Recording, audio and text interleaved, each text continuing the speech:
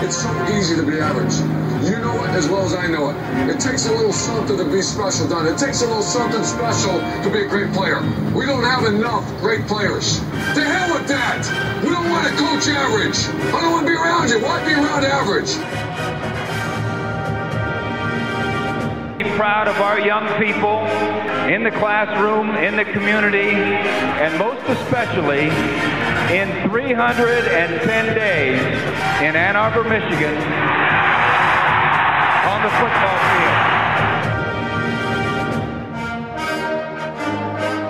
field. Three things.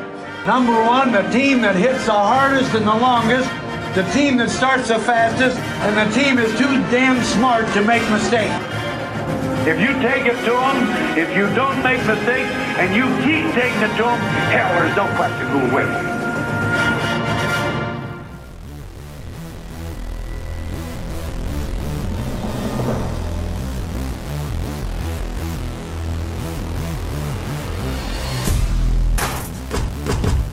It's time for the best Buckeye podcast. By fans, for the fans, where they hate that team up north as much as you do. It's time for the OHIO podcast. OH! Hi-yo, and welcome back to the OHIO podcast, everybody. I'm your host, Buckeye Boggs. That man over there is the Wild Man, Chris Wilds. That man down there is Sergeant MVP Aaron Brown, and you are you.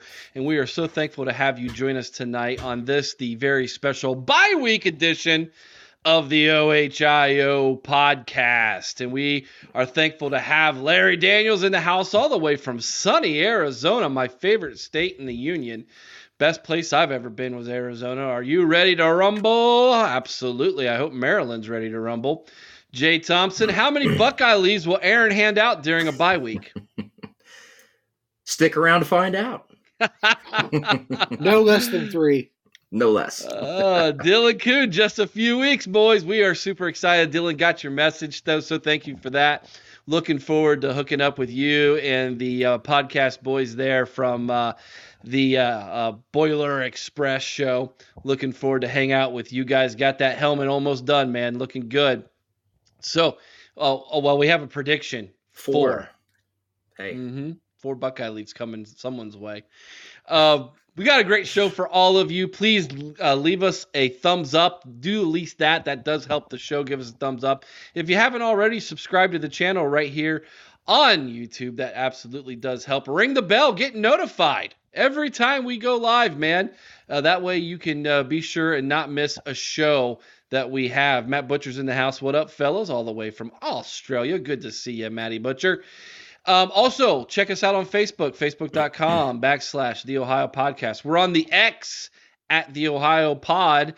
And we also write articles on scarletandgame.com. Go in there, go to Google, type in Scarlet and Game, read articles from myself, other great writers, some of which apparently made Ohio State fans mad. We're going to talk about that today. We're going to talk about all kinds of things, but let's start here first, fellas. Chris, I'll start with you. Number 1, how did you spend your bye week? And number 2, how did you think Ohio State spent their bye week? Well, for me, I just spent the bye week working because that's what I do. Did get to catch a little bit of football. Got to see, USC and Colorado. And, well, I'll tell you what, USC, I thought they were going to run away with that one. In Colorado, Coach Prime got them back in that game. So, that was a pretty good game. And other than that, it was just a whole lot of working, and over there at the Ohio State store, lots more Saturday, and then Sunday working on the car. So it was because I couldn't watch the Browns, Eric. I couldn't stomach it. So we were not having a good day. Don't worry, I didn't watch the Bengals either. I actually decided to take a nap. But as far as Ohio State goes, I'll tell you, I hope they spent the bye week just working on getting some cohesiveness, continuing on that offensive line, and more importantly, resting one Mr. Marvin Harrison Jr. Yeah. Although but he's not the kind of guy that's going to rest. Yeah, reports are he wasn't resting. He was in the woody working like crazy, man. So, yeah, Aaron, how'd you spend your bye week this week, buddy? Well, a friend from the Army is getting ready to go to Korea, so they stopped on the way up here, so we had a visit with them this weekend. Honestly, I'm close to graduating from. We'll share that another day. We'll get to that maybe for the preview of the next couple of games, but There you go. just schoolwork mainly and visiting. Yeah, that's great, guys. Man, I spent my weekend watching a lot of college football. I go to a lot of the games, and so I don't always get to sit down all day and watch 3 consecutive football games. I did yesterday. I split some wood. We had a fire last night. That was a lot of fun. Watched Notre Dame and Duke and flip back and forth between Iowa and Michigan State. Watched LSU get beat. That was nice. So I watched a lot of football, and of course, I feel like I wanted Ohio State, number 1, to get healthy, rest up, but number 2, I wanted them to get a leg up on the next opponent, who we are going to preview this week, in the Terrapins of Maryland, who are 5-0. Ohio State, for the 5th time this season, and we're going to preview this. We don't want to dive into it all tonight, but I can't help myself. For the 5th time this season, Ohio State's going to play an undefeated team. We've yet to play a team who has an L on their schedule this year. Until we give it to them. Until we give it to them. Every team we played has been undefeated, and Maryland is going to be no different than that. All right, so let's do this. Let's answer this question. Put your comments in the comment section. We want to hear from you as well. My question is this: which unit in Ohio State needed to improve the most this bye week? Whether it be through continuity, whether it be through health, whether it be through poor play. Aaron, which unit needed to improve the most this week? So this may come off as coach speak, but you know me. That's how I speak. So hopefully the whole team. Sorry, I had a visitor that's about 1.5 feet tall. Sorry, guys. Hopefully the whole team's getting healthy, though. Specifically, I hope that the offense as a whole continue to get in sync. In particular, the line gels, and then whatever's going on with the defensive line, particularly the ends. I hope that whatever's going on there is getting remedied. Yeah, that's a good one. Chris, what about you? Which unit needed to improve the most? Which unit needed attention the most this bye week, in your opinion? Yeah, I'm kind of with Aaron. I think for me it was, from a continuity standpoint, I'm really hoping that the line continues to gel, because I think each week we've seen some improvement. So I hope that just continues to get better before we really get into the meat of the schedule here starting in a few weeks. But for me, the other thing is the defensive end situation. But my thought is, I don't know whether that is the players getting it together or whether that's the coaches getting it together, Eric, because I still think that there's something going on there with Larry Johnson and Jim Knowles that's still, hopefully they can get on the same page so we can get things right for the defense the rest of this year. I agree with you absolutely 100%, Chris. I don't know what's up with that. We're just speculating, and we're reading between the lines on comments that were made in fall camp between Larry, not between each other, but with the media about the whole position, the stand-up defensive end jack position, where Larry basically comes out and says, I don't coach that. And then you had Jim Knowles come back and talk about some of the certain players that were involved in that, and he I just let Larry do what he does. If you go back and you watch the defense that Jim Knowles had when he was at Oklahoma State, they ran a lot of 3-down linemen, where the jack was almost like a hybrid linebacker who could go anywhere. Think of like if Troy Polamalu played linebacker, okay? He would move him everywhere. It was a matchup nightmare for offenses.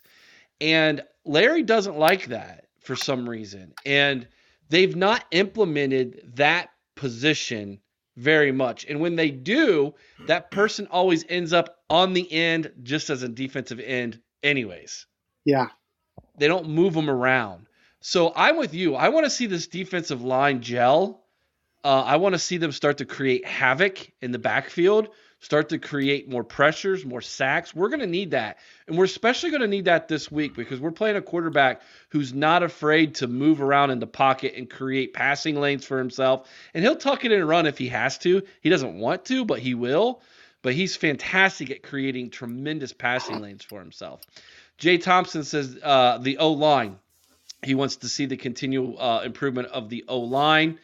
Let's see here. Larry Daniels, poor play on the O and D, need improvement. That's always kind of the case in a bye week, is getting healthy in those areas. The Big Ten Huddle, good to have you with us tonight. Looking forward to hearing Chris with you, and I'll be signing up to be with you next week, my friend, to preview Purdue. Looking forward to some turtle stew on Saturday. We are as well. That's right. We need to get those Turtle Talk guys hushed up a little bit. Larry Daniels said, are the ends playing certain or two gap? Are they playing contain or two gap? Something keeps them in moderation. Aaron, you want to speak to this? I thought about that. And based on the fact that Hartman against Notre Dame, he was able to get to the outside, I don't think that they're really trying to contain. I think they're just not getting there for whatever reason, because we are playing a shade. If you don't know what a shade is, it's just the defensive tackles and a 3-tech. He's on the outside shoulder of the guard, and typically that's good for the defensive end. It holds up the middle of the field, and it's not surprising that it's the strong suit for us. But to answer that question, no, I don't think that we're doing a 2-gap or anything like that. They may mess around with it with the jack with Sawyer, but I don't think that's not by design, guys. I think they're just not getting there. I agree. Jay Thompson says Knowles and LJ don't seem to be on the same page, and Knowles went from selling out way too often to appearing gun-shy about dialing up the blitzes. I can't fault him, though. It's worked pretty good for what we've done. We're one of the best statistical defenses in all of college football, and when you only give up 14 points a game, given what we historically have done offensively, that's usually an auto W. You tell me, if you said, Eric, this defense is only going to give up 14 points a game for the rest of the year, sign me up. Yeah. Sign me up. That's national championship defense right there. I'll take it. That's simple. Yeah. So, I mean, we're kind of nitpicking a little bit here, but it's the obvious thing on this defense right now that's lacking, and that's the quarterback pressures and the sacks at this time. So yeah, that is what it is. All right, next topic. Let me ask you this question. We're 4 games in. And again, put your comments in the comments section. I want to hear from you guys. What is the identity of this team, Chris? You find out, you tell me, Eric, because I'm confused by this. I think we're a team without an identity still. I mean, defensively, I think we are semi-aggressive. I think that we are doing very well defensively, but our offense has no identity whatsoever. We're not really a passing offense. We're not really a running offense. We don't commit to any one particular thing. I think we do both things fairly well, but we're not doing anything extraordinarily well. Now, whether that is due to the O-line, whether that is due to play calling, I don't know. I think part of it goes back to what we discussed last week with, I think Ryan Day is trying to create a tougher mindset as far as giving us an identity of toughness, and I think it's just getting lost in the mix. We're not really tough. We're not really finesse at this point. I don't know. I don't know what we are. I don't think we have an identity right now. Aaron, you want to try to tackle this one? For me, just watching, okay, so Not what should it be, Aaron? What is it? Yeah, no question. For me, just through the observations of each game, all right, we're not consistent with really anything that we're doing other than maybe coverage in the secondary. So for me, I'm going to sum this up in one phrase. The identity of this team is whatever it takes. Okay. I say that because if the D line's not playing well, sometimes the secondary saves the day. All right. Because if you can't throw the ball, the quarterback's holding on to it longer. They take off. They're getting minimal yards most of the time. And that's what we've seen so far. On offense, if we can't throw the ball well, we've been able to run it really well. And when we can't run it really well, we open up to the pass pretty well. You know, Cade Stover's a nice check down route. He has done phenomenal this year. So it seems to me through each game, when one unit doesn't do so hot, another one picks up the slack. So that's why I say, whatever we want to call it, okay, I just use the phrase, whatever it takes. That is what this football team has done. I think Aaron's being too nice, Eric. No, that's my genuine feelings. That's just. I think Aaron's onto something here. We're gonna dive into this. This is going to be a really good topic because it really leads in very nicely to our next topic as well. Big Ten Huddle says our identity is not soft. That's exactly what Ryan Day wants it to be. Hey, I'm going to tell you, look, I know that's what people want to do. Is it's like the thing to do right now is attack the offensive line for being soft. Indiana, they were soft. They are getting tougher. What we're witnessing is the progression of a football team. It is. And that is completely normal. It's just we're not used to it. It's not, because we've been blessed to have established offensive lines for a while now. And even when we were replacing guys, we were replacing pieces. It was one piece, it was two pieces. It wasn't three or more, which is the majority of your line. And that shows. So that's a good point. Facebook user, possibly play calling, mixing it up, keep defenses on their toes. You know, there is an advantage to basically not knowing what you are offensively. It's what's it going to happen from week to week. You don't know. As a former basketball coach, I can tell you that having 5 guys who can go off at any given time is an advantage, because you can't defensively key in on trying to stop one guy. If you do, someone else is going to step up and burn you. And so in the world of basketball, it's important to have 5 guys on the court who can all score. So whether that be passing the football or running the football as the main feature from game to game, whether it be Kyle McCord, his decision-making, whether it be the mixing of 3 different running backs who come in and they all have a good game, whatever that is from game to game, it is working right now. So that's an interesting point. So let's specifically look at just the run game offensively.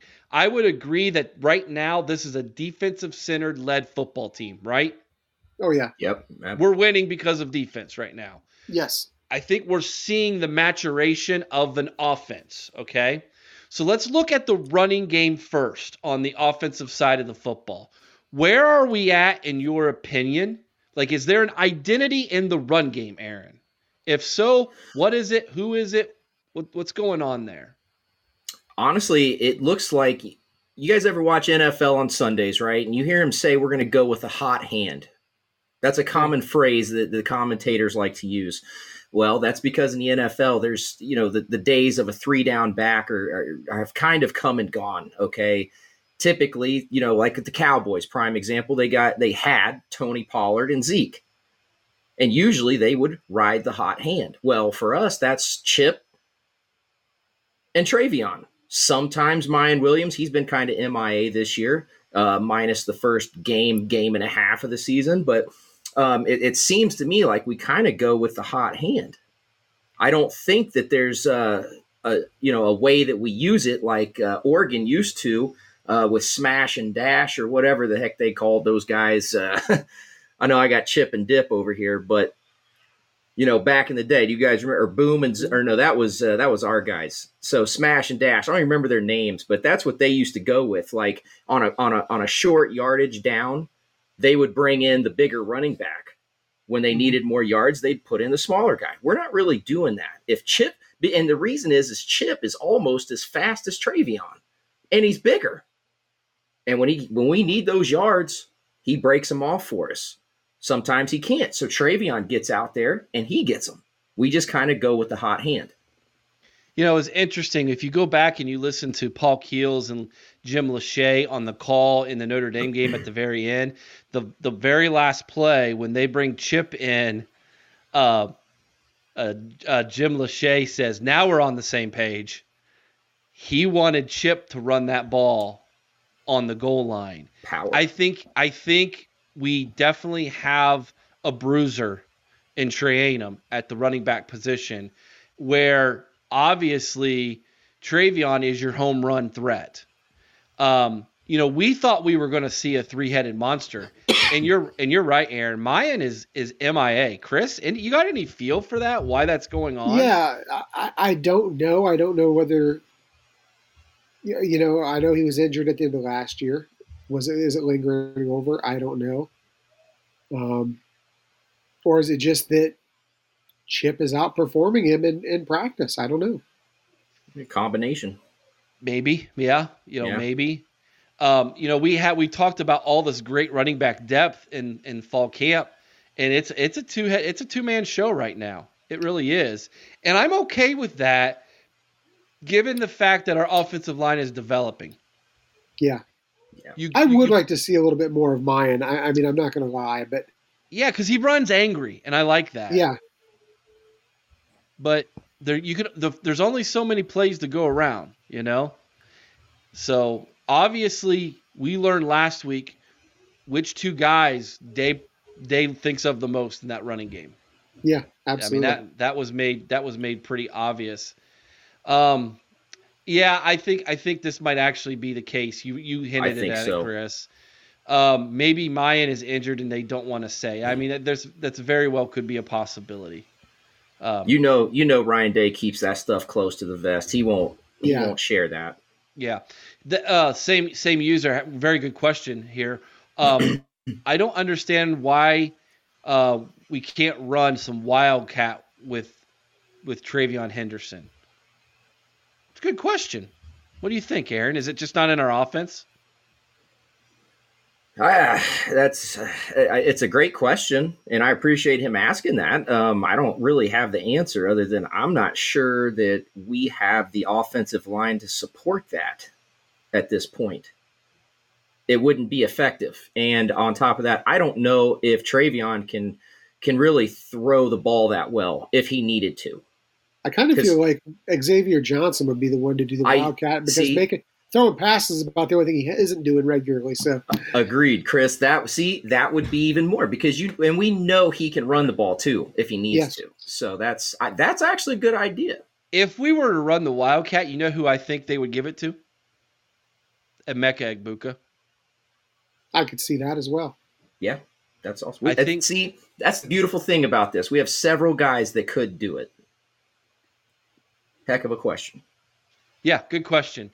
We got one who doesn't like the wildcat, though. You know, the wildcat's interesting because if you have no threat to pass the football, you're literally showing your hand. We're going to run it. Can you stop it? See, I hate it too. I am not a fan. Do you really? Yeah, the only time in history that I can really remember it working that well was Arkansas with Darren McFadden back in the day. I haven't seen anybody really execute it that well since then. I will say this. Vrabel has used it a few times pretty successful with Derrick Henry, that little jump pass that he does. Okay, but they took that from Urban Meyer and Tim Tebow.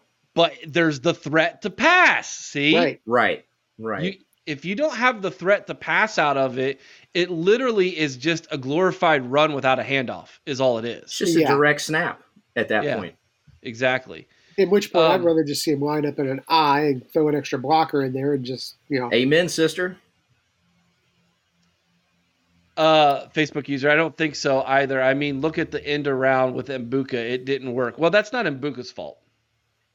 No, it's not. I mean, the blocking on that play was we had was it a 12 or 13 man personnel in there? I think it was 12.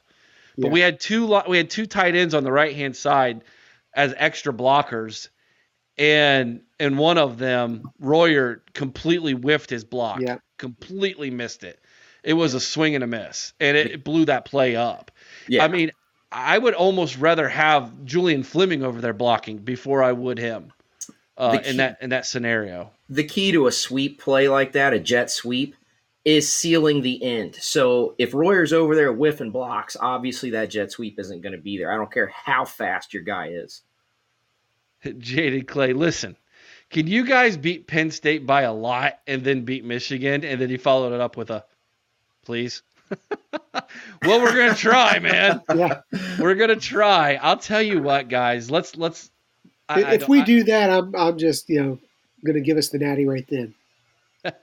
I don't know, but I wouldn't go that far yet, man. There's a lot of football to be played. And as I was seeing yesterday, I don't think there's any one team in college football right now that's head and shoulders better than anybody else. Man, the SEC is so down this year. Auburn almost took out Georgia. They should have. Oh, well, I saw the highlights. This is the third week in a row that Georgia's had a serious challenge. Yeah. I mean, you had Ole Miss and LSU deciding that they were going to play no defense at all. It basically last team with the ball when they won. ended up 55-48 or something like that, wasn't it? It was sick. It was gross. And then you flip it over to like Mississippi State and Alabama, who took the sport back 30, 40 years with their play. Like, and then you go out to the Pac-12. The Pac-12 looks fantastic, but is it? They don't play defense. They're the new Big 12. Hold on. Friday night, Oregon State and Utah played a heck of a defensive game with one another, but we were all, Chris was over there tooting his horn about how great Utah was, and then Oregon State beat them, who lost to Washington State. It's like everybody's like, man, the Pac-12 is so good. Are they really good, though? I don't think either one of those teams have a good offense, to be Everybody's honest. got USC. They're putting them in their top four. Well, let me tell you, USC plays no defense. Not at all. I mean, we saw that with that monster comeback that Colorado had in the second half. Yeah. Yeah. Yeah, a lot of you have been talking about Duke and Notre Dame. Duke versus Notre Dame was a good game. Duke almost won. Yes, it was a heck of a game. Brian's right. Seeing that quarterback go down at the end of the game was kind of heartbreaking for him. What a great story with his mom telling him he sucks all the time. I loved it. I loved it. It was awesome. But that was a heck of a football game. I salt my steak with Brian Kelly tears. Obviously, Notre Dame fan Jaden Clay there. Yeah, they don't like them some Kelly. I don't think LSU does either anymore. All right, man. Let's do this. Let's move on because I want to move on this conversation we're having. It's really good. So the identity of the running game, we think it's a two-headed monster. I think that they look at Travion as their home run threat. They're going to feed him the ball 20, 25 times a game because there's always the threat that he's going to break one off. So even though he might average 2-3 yards per carry, there's always that chance he hits the hole and he's gone. And then when they need short yardage runs, I think that's when you're going to see them go with Chip. Okay? I think that's the identity of this running game that we are seeing. The passing game started off slow because of this. We had a quarterback competition. That was a legitimate quarterback competition, guys. That was settled in week 2 against Youngstown State. We all saw it. Mm-hmm. There was a clear divide between Kyle McCord and Devin Brown on the field.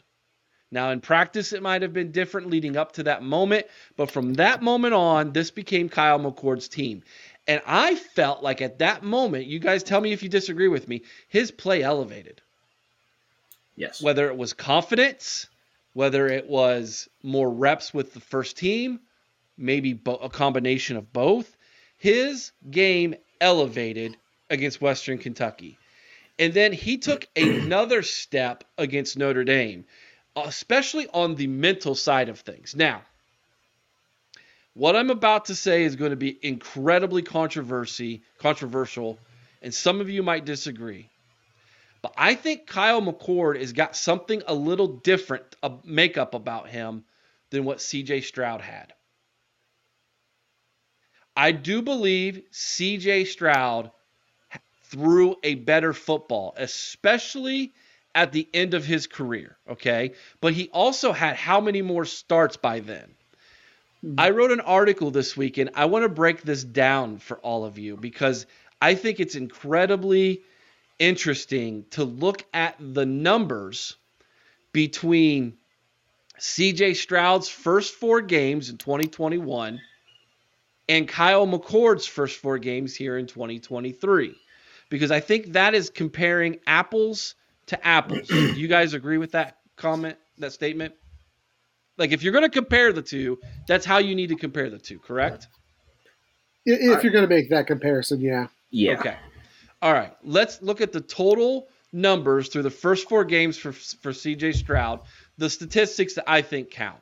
He was 80 receptions, 124 attempts. That's 65% completion percentage for 1,293 yards, 13 touchdowns, 3 picks, had a record of 3-1. Kyle McCord is 74 receptions, 113 attempts. That's 65%. Same exact percentage. Yards, 1,055. So every time CJ threw the football, he was getting about 2 yards more than what Kyle McCord is. Kyle McCord also only 6 touchdowns, but look at these stats: 0 interceptions and a record of 4-0. You ask, what is the identity of this football team? Kyle McCord is on a similar trajectory, in my opinion, to what CJ Stroud was, except for this one distinct difference. Ryan Day was preaching all offseason and in fall camp, do the routine things what, Chris? Routinely. That's what he wanted. Kyle McCord is doing that exact thing. He's not making big mistakes. Now, there were a bunch of chances in that game where Notre Dame could have got an interception. He got incredibly lucky. But when the game was on his shoulders and he had to go make that game-winning drive, he got out of his little element there and he started to sling the football. Is he as good as CJ Stroud was at that? Not at this moment, maybe. But was he as good as CJ Stroud at after 4 games at that? I'm going to say yes. Because look at those interceptions that CJ Stroud had. He had 3 picks. Okay? So CJ was more willing to put the ball in tight windows that maybe cause turnovers than what McCord is at this moment. But there's going to come a time, I think, when he's going to say, training wheels off, McCord, you get to go make those same passes that CJ Stroud was making, maybe in Game 6, Game 7, Game 8. Aaron, what do you think of my analogy there and my kind of thinking through this? I think there, we talked about it like that it has to be apples to apples, and it's difficult because Stroud is a different type of player than McCord. All right, McCord, I think somebody has said in the comments that McCord has a little bit of that dog in him, and he does. I don't feel like CJ Stroud really did. And I say that because of some of the comments that he made, whether he was told not to run or whatever. But I think we're in more of a situation where the quarterback should not be taking off than we were with CJ Stroud under center, if that makes any sense. Because if Kyle goes down, Devin Brown can't get it done. I don't think he can right now. Okay, right now. Judging by what we've seen out of him this season, no.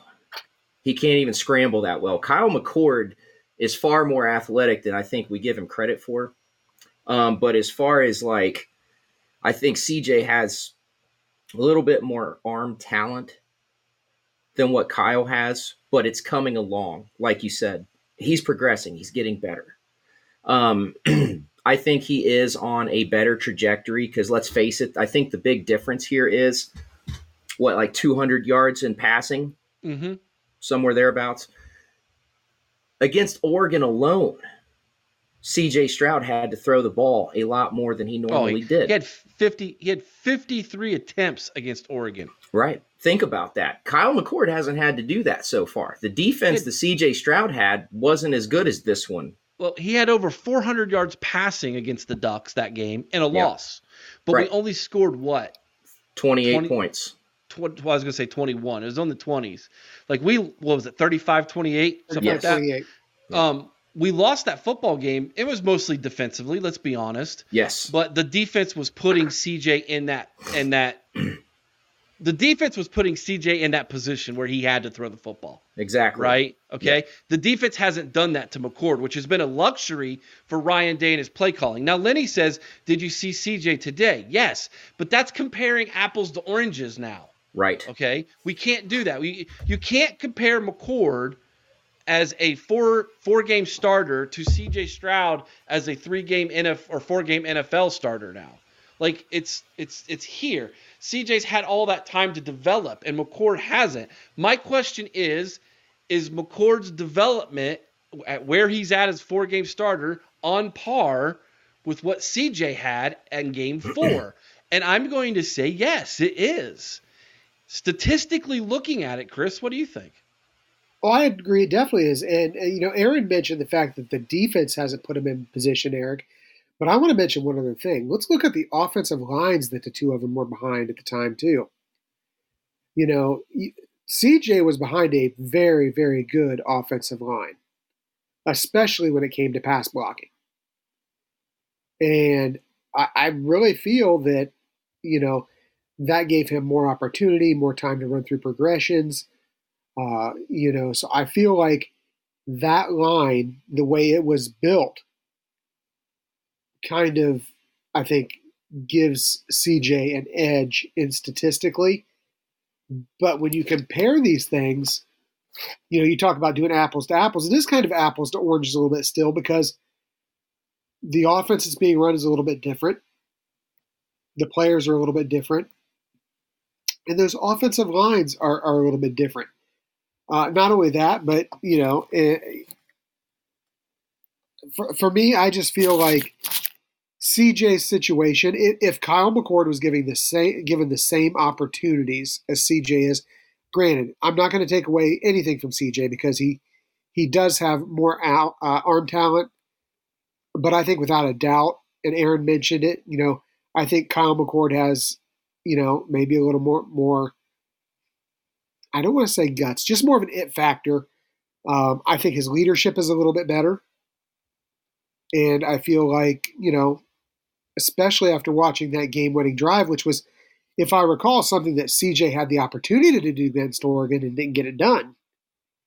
This is I think Kyle McCord, is kind of the real deal. And like you, I think that as Ryan Day develops more confidence in McCord and in that line, we're going to see him just turn McCord loose. 2 questions come up from this. By the way, there's a lot of great comments in the chat. I wish I could share them all. There's a lot of this is why I wanted to talk about this, because this has given us a really good topic that's causing a lot of you to make really, really good points, and I really appreciate all of those things. But Nick Quint asks a question that I think we need to talk about it. Okay, do you think McCord will run when necessary, or when he sees an opening, or do you think he will be more of a pocket passer and not run? Remember, Stroud said he's not a running back. Okay. $1 million question, Nick. Does Ryan Day want his quarterbacks to run? I don't know that it matters, Eric, because I kind of get the feeling, kind of what Aaron said earlier, when he was talking about the identity of this team, whatever it takes. I get the feeling McCord's kind of a whatever-it-takes guy. Will he run? Yes. Will he slide? God, let's hope so, because those head-first dives is going to get him killed.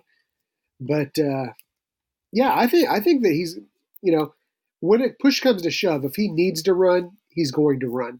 I truly believe that. Let me say this. I hope he does. but he's got to be intelligent in doing it. Yes. For those of you who watched the Notre Dame Duke game last night, Notre Dame would have lost 2 games in a row if it wasn't for their quarterback on that 4th down, tucking it and running, and he took a shot to get to that first down. He wasn't about to slide. He took a shot, but he was willing to do what it took to get the first down that then set up the initial touchdown, the go-ahead touchdown to win the football game. I want to feel like McCord has that in him. And for the longest time, we thought Stroud didn't until the Georgia game. It was there the whole time, but we didn't get to see it to the last play of the game, which tells me Ryan Day is coaching these guys to stay in the pocket as long as you can to find the open receiver. And that's not necessarily a bad thing, right, Aaron? Because sometimes those broken plays end up being big touchdown plays, right? Yeah.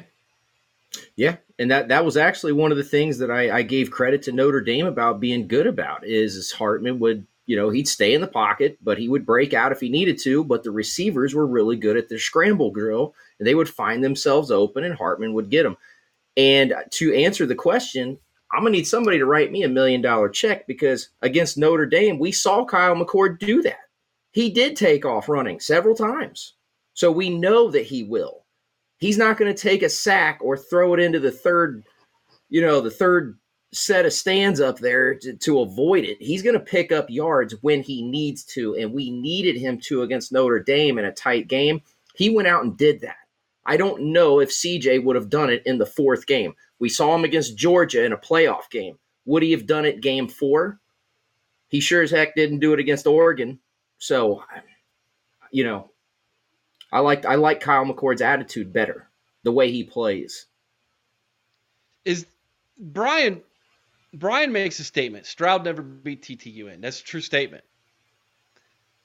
And I think it's fair to say that that's part of his legacy. It is. It is. He may end up becoming, and it's not a very high bar to say this, guys, unfortunately, but he may end up becoming the most successful Ohio State quarterback in the NFL. I mean, he's off to a pretty doggone good start already.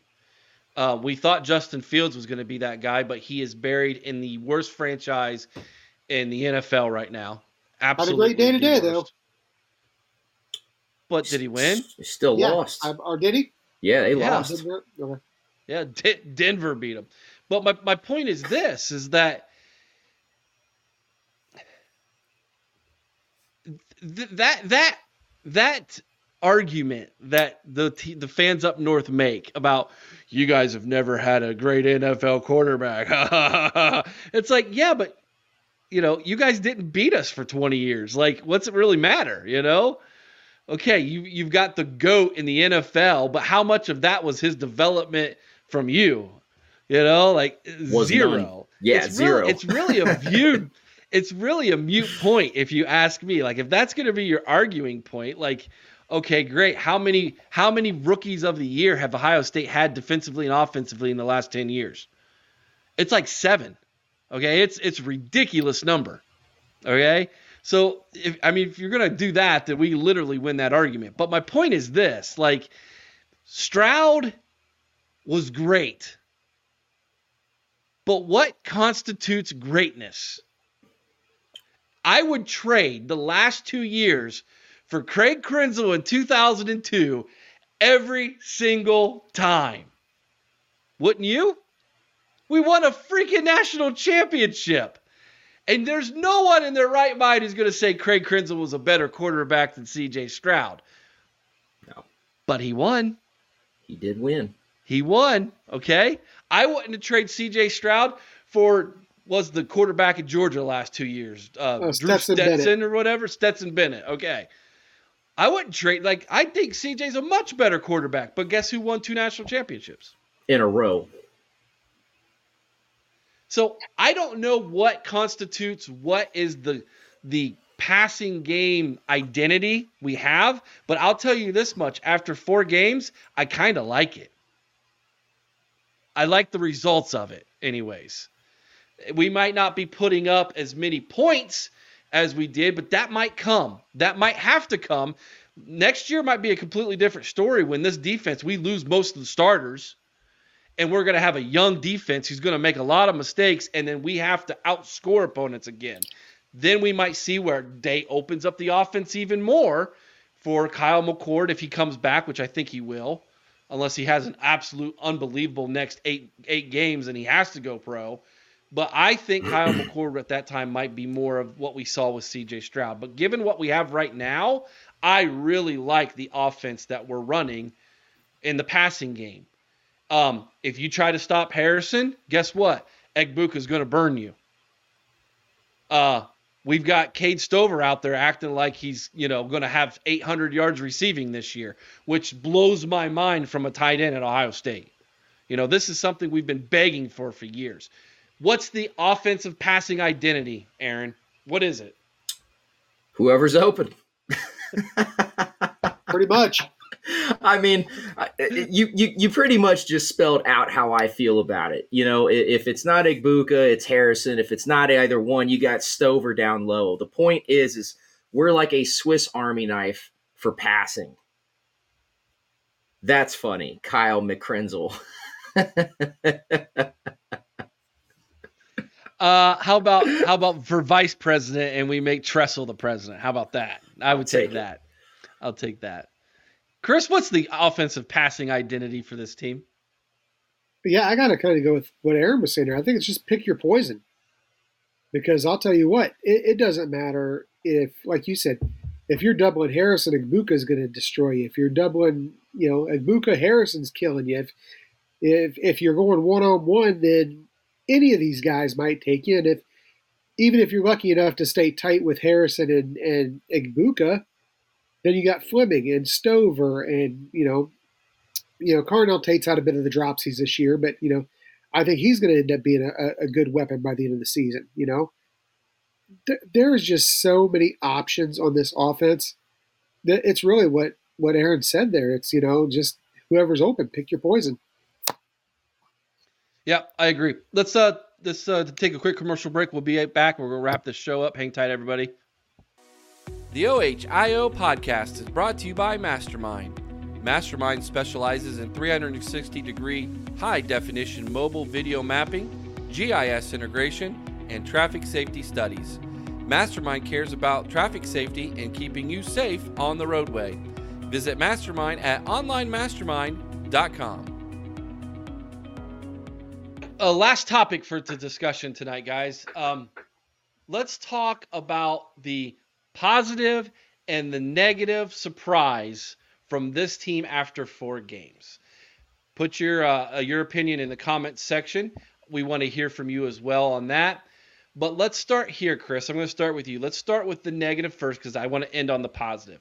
What has been a surprise about this team that has not been good or not as good as you thought it was going to be this season? What has surprised you the most? For me, I think it's got to be the defensive ends. I thought we had defense. I really thought we were going to have 3 guys capable of getting double-digit sacks this year. And we haven't seen the defensive ends producing anything as far as the actual sack numbers. Now, yeah, I think they've been doing a pretty decent job as far as helping contain the run. I think they've been doing a decent job keeping quarterbacks in the pocket, but they're not getting home.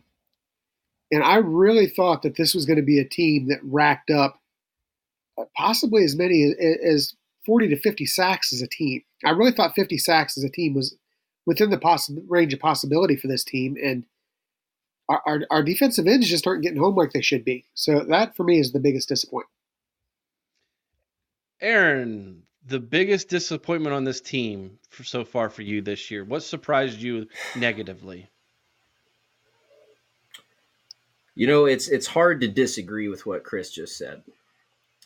We had so many high hopes for the defensive ends to do some serious damage.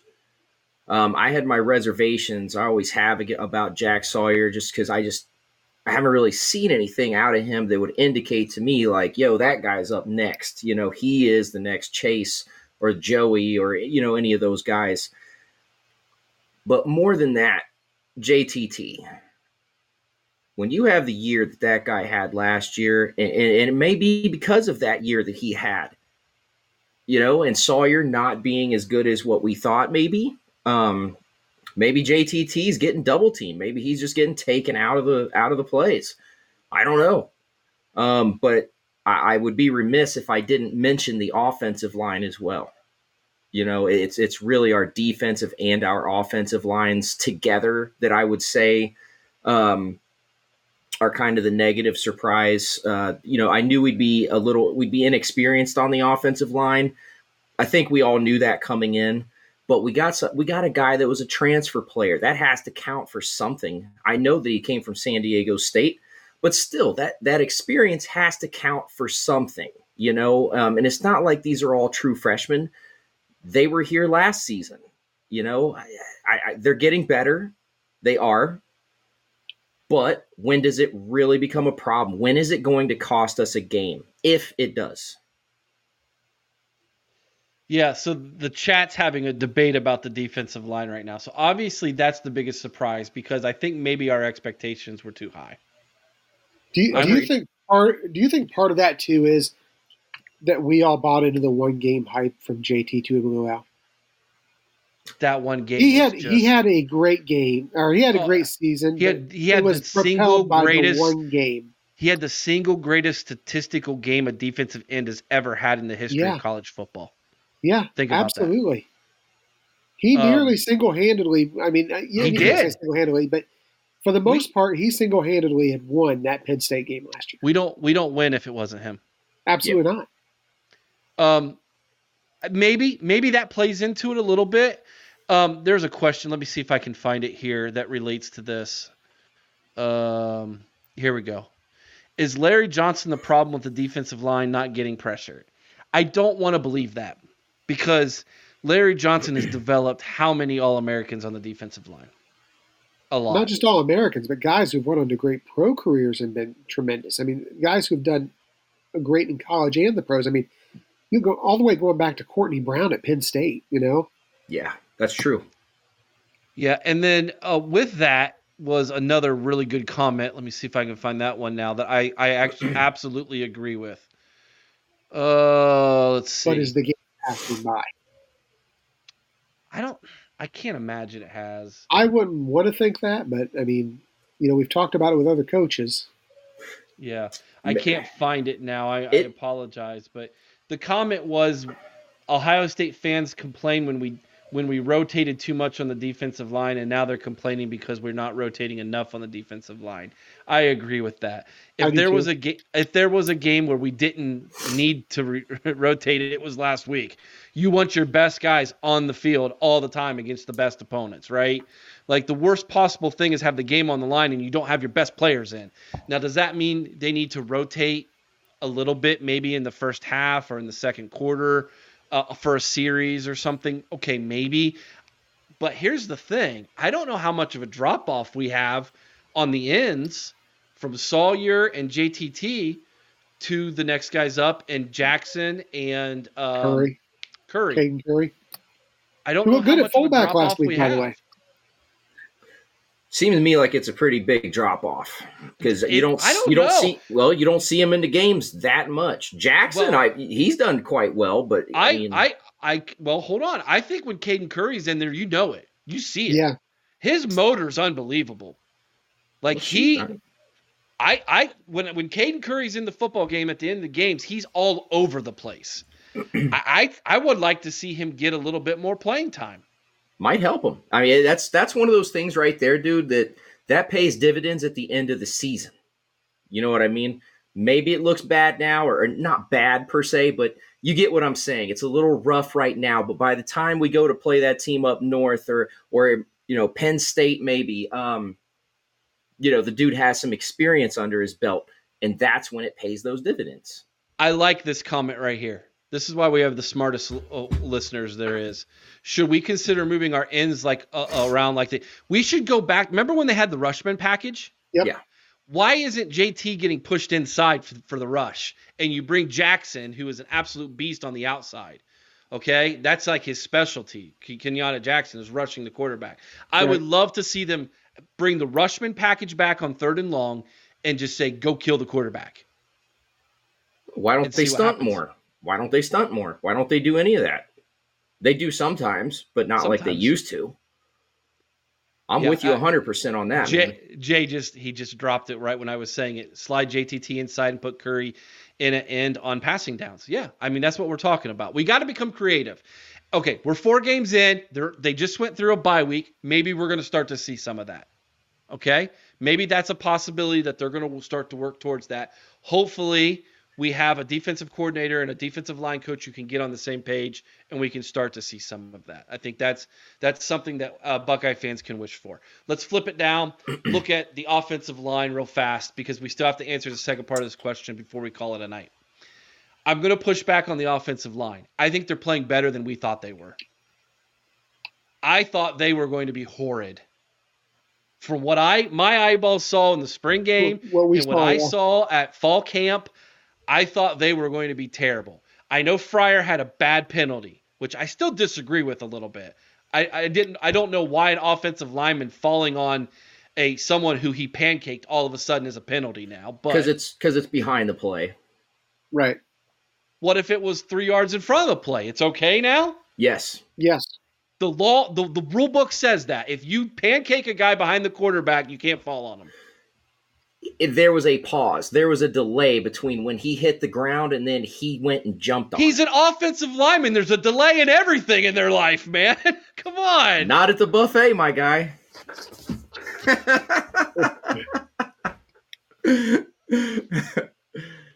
Bump, set, spark. Yes. Okay.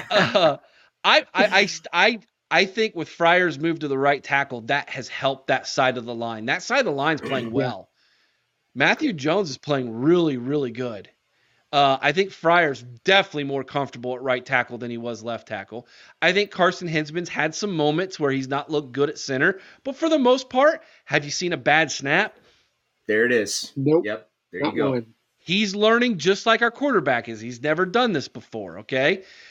Donovan Jackson, I think he's getting a bad rap because he's working with a left tackle who's learning how to play left tackle, okay? And so he's taking on a lot of responsibility at left guard, trying to help what is the obvious weakness of this football team on the offensive line. But I'm not ready to give up on Simmons. He's got good feet. Yes, okay? Very athletic. That's the first thing you have to have if you're going to be a left tackle is good feet. He's got that. He's athletic. Give him some more time. That position is the hardest one on the line to develop, okay? I don't think we can scrap this at this point of the season, okay? We've got to give them time to gel. Yes, you're right, Jay. Simmons has made a lot of penalties. I get that. He's the most penalized player in the country last year. What do you expect? He was, yeah. But it's still not as bad as I thought it was going to be. No. Okay? They haven't got a quarterback killed yet. I really thought they were going to get a quarterback killed. They were that bad looking. Okay, so that's that. Now let's flip it around. The positive. A lot of you have been mentioning our defensive backfield has looked great as a surprise positive for this year. Chris, what has surprised you about this team that you didn't anticipate that is good? Well, I'll tell you, I think the defense has been great, but I kind of expected that. For me, I think it's got to be the use of the tight ends in the passing game. Stover has looked amazing in the passing game. I think he's blocked well for the most part. I think that even in limited action, G. Scott's looked good in the passing game. I think the use of the tight ends, how much we've relied on them, especially in games where Harrison's just being blanketed by however many guys. Cade Stover's been a difference maker. So for me, I'd have to say that even though we knew he was going to be good, I think the volume of work that he's getting is what's the most surprising thing. All right, Sergeant MVP, your turn. So I see a lot of people are saying the secondary. I agree, that is a positive, but it's not the surprise for me. I expected the secondary to play like they're playing right now. Watching these guys develop and seeing what they're capable of in flashes, I expected this. What I was not prepared for was Kyle McCord. I did not know what we were going to get. I know what he looked like against Akron, but for the love of God, it's Akron. All right. Right. Any of the three of us, I'll dial it back. One of I think us. he had you and I taking snaps, Eric. I did, and I apologize. Okay. I didn't expect McCord, okay? I didn't expect McCord to perform at the level he has or to progress as fast as he has. For me, his performance, his cool under pressure, under the lights at Notre Dame of all places, has been the positive surprise for me. Ball security is job security, and he has taken care of the ball. I think a lot of you have hit on the good. The secondary, the cornerbacks have looked great. The secondary has not given up a big play this year thus far. That's been great. Those are all positives. Aaron, you brought up Kyle McCord. That's been a positive. Can I talk about Ryan Day for a minute? No. Come on. Not one. Of course you can, dude. It's Ryan Day. That's our guy. Go for it. Dude has had to hear it from people like Chris all off season. Damn you, Chris. And he's going to continue to hear it until he wins those big ones. People who want him out at this time.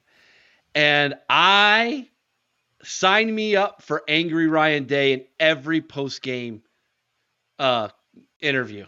Sign me up for that. In fact, if we beat Maryland, I want him to be interviewed by Fox afterwards and just yell at some other old person who doubted him. Like, I just start picking random people. I don't care. He can throw my name out there. I'm perfectly fine with it. Yeah, he just starts reaming. Whoever this Chris Wilds is, who's this guy think he is? Where's he at? I wish I could talk to him right now. I will shove Chris in front of him. The walkthrough, just hey I would run out there and jump. We all want angry Ryan Day. We want the guy with the chip on his shoulder, who's balls to the wall. I'm not going to hold anything back. Let's go out and let's do what we need to do. Now, maybe we haven't seen that guy in the play calling, but maybe it's because we don't. He's like, dude, if I'm that guy with the quarterback that we have right now, who's not ready for that, with the offensive line we have that's not ready for that, we're going to throw interceptions out the yin yang. So we got to tone that back. But I like the passion that I'm seeing from him. I like the anger, the chip on his shoulder. We're going to need that. We absolutely are going to need that, because I'm going to end with this. I watched that team up north absolutely embarrass Nebraska. Yeah. I mean, embarrass them. They took their manhood and stomped on it and then backed up and did a burnout on it. Nebraska had no answer for their running game. And when they decided to put 10 guys in the box, JJ was hitting guys left and right who were wide open. That offensive line that they have up there is scary good. They're for real. Their defensive line isn't too bad either. I don't like to admit this. I wish they stunk. But they don't. And it's going to take an angry, pissed off Ohio State football team to compete with them. Okay? I also think Penn State, I don't think they're fool's gold. I don't think they're a complete team. I think that I think they have vulnerabilities, but that's a better football team than James Franklin has had since Saquon was here? Yeah, probably. Yeah. And I think that's probably the best quarterback he's ever had. So things are about to get really difficult for this football team. I just mentioned 2 of our next 8 games. We've got a road trip against Luke Fickell in Madison. I'm not as worried about that game as I was at the beginning of the year, but that team is learning. That team is developing. They're a lot like Ohio State. They kind of looked icky at the beginning of the season, and their last couple games, they have found their identity again. Okay? That's not going to be an easy game. Night game in Madison. This weekend, guys, Do not sleep on this football team. If we come out flat on Saturday, which is a concern of mine coming off a bye week, this team can beat you.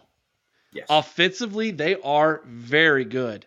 They present to our defense, again, for the 5th time this year, a completely different style of play than we've seen. And can we step up to the challenge once again defensively?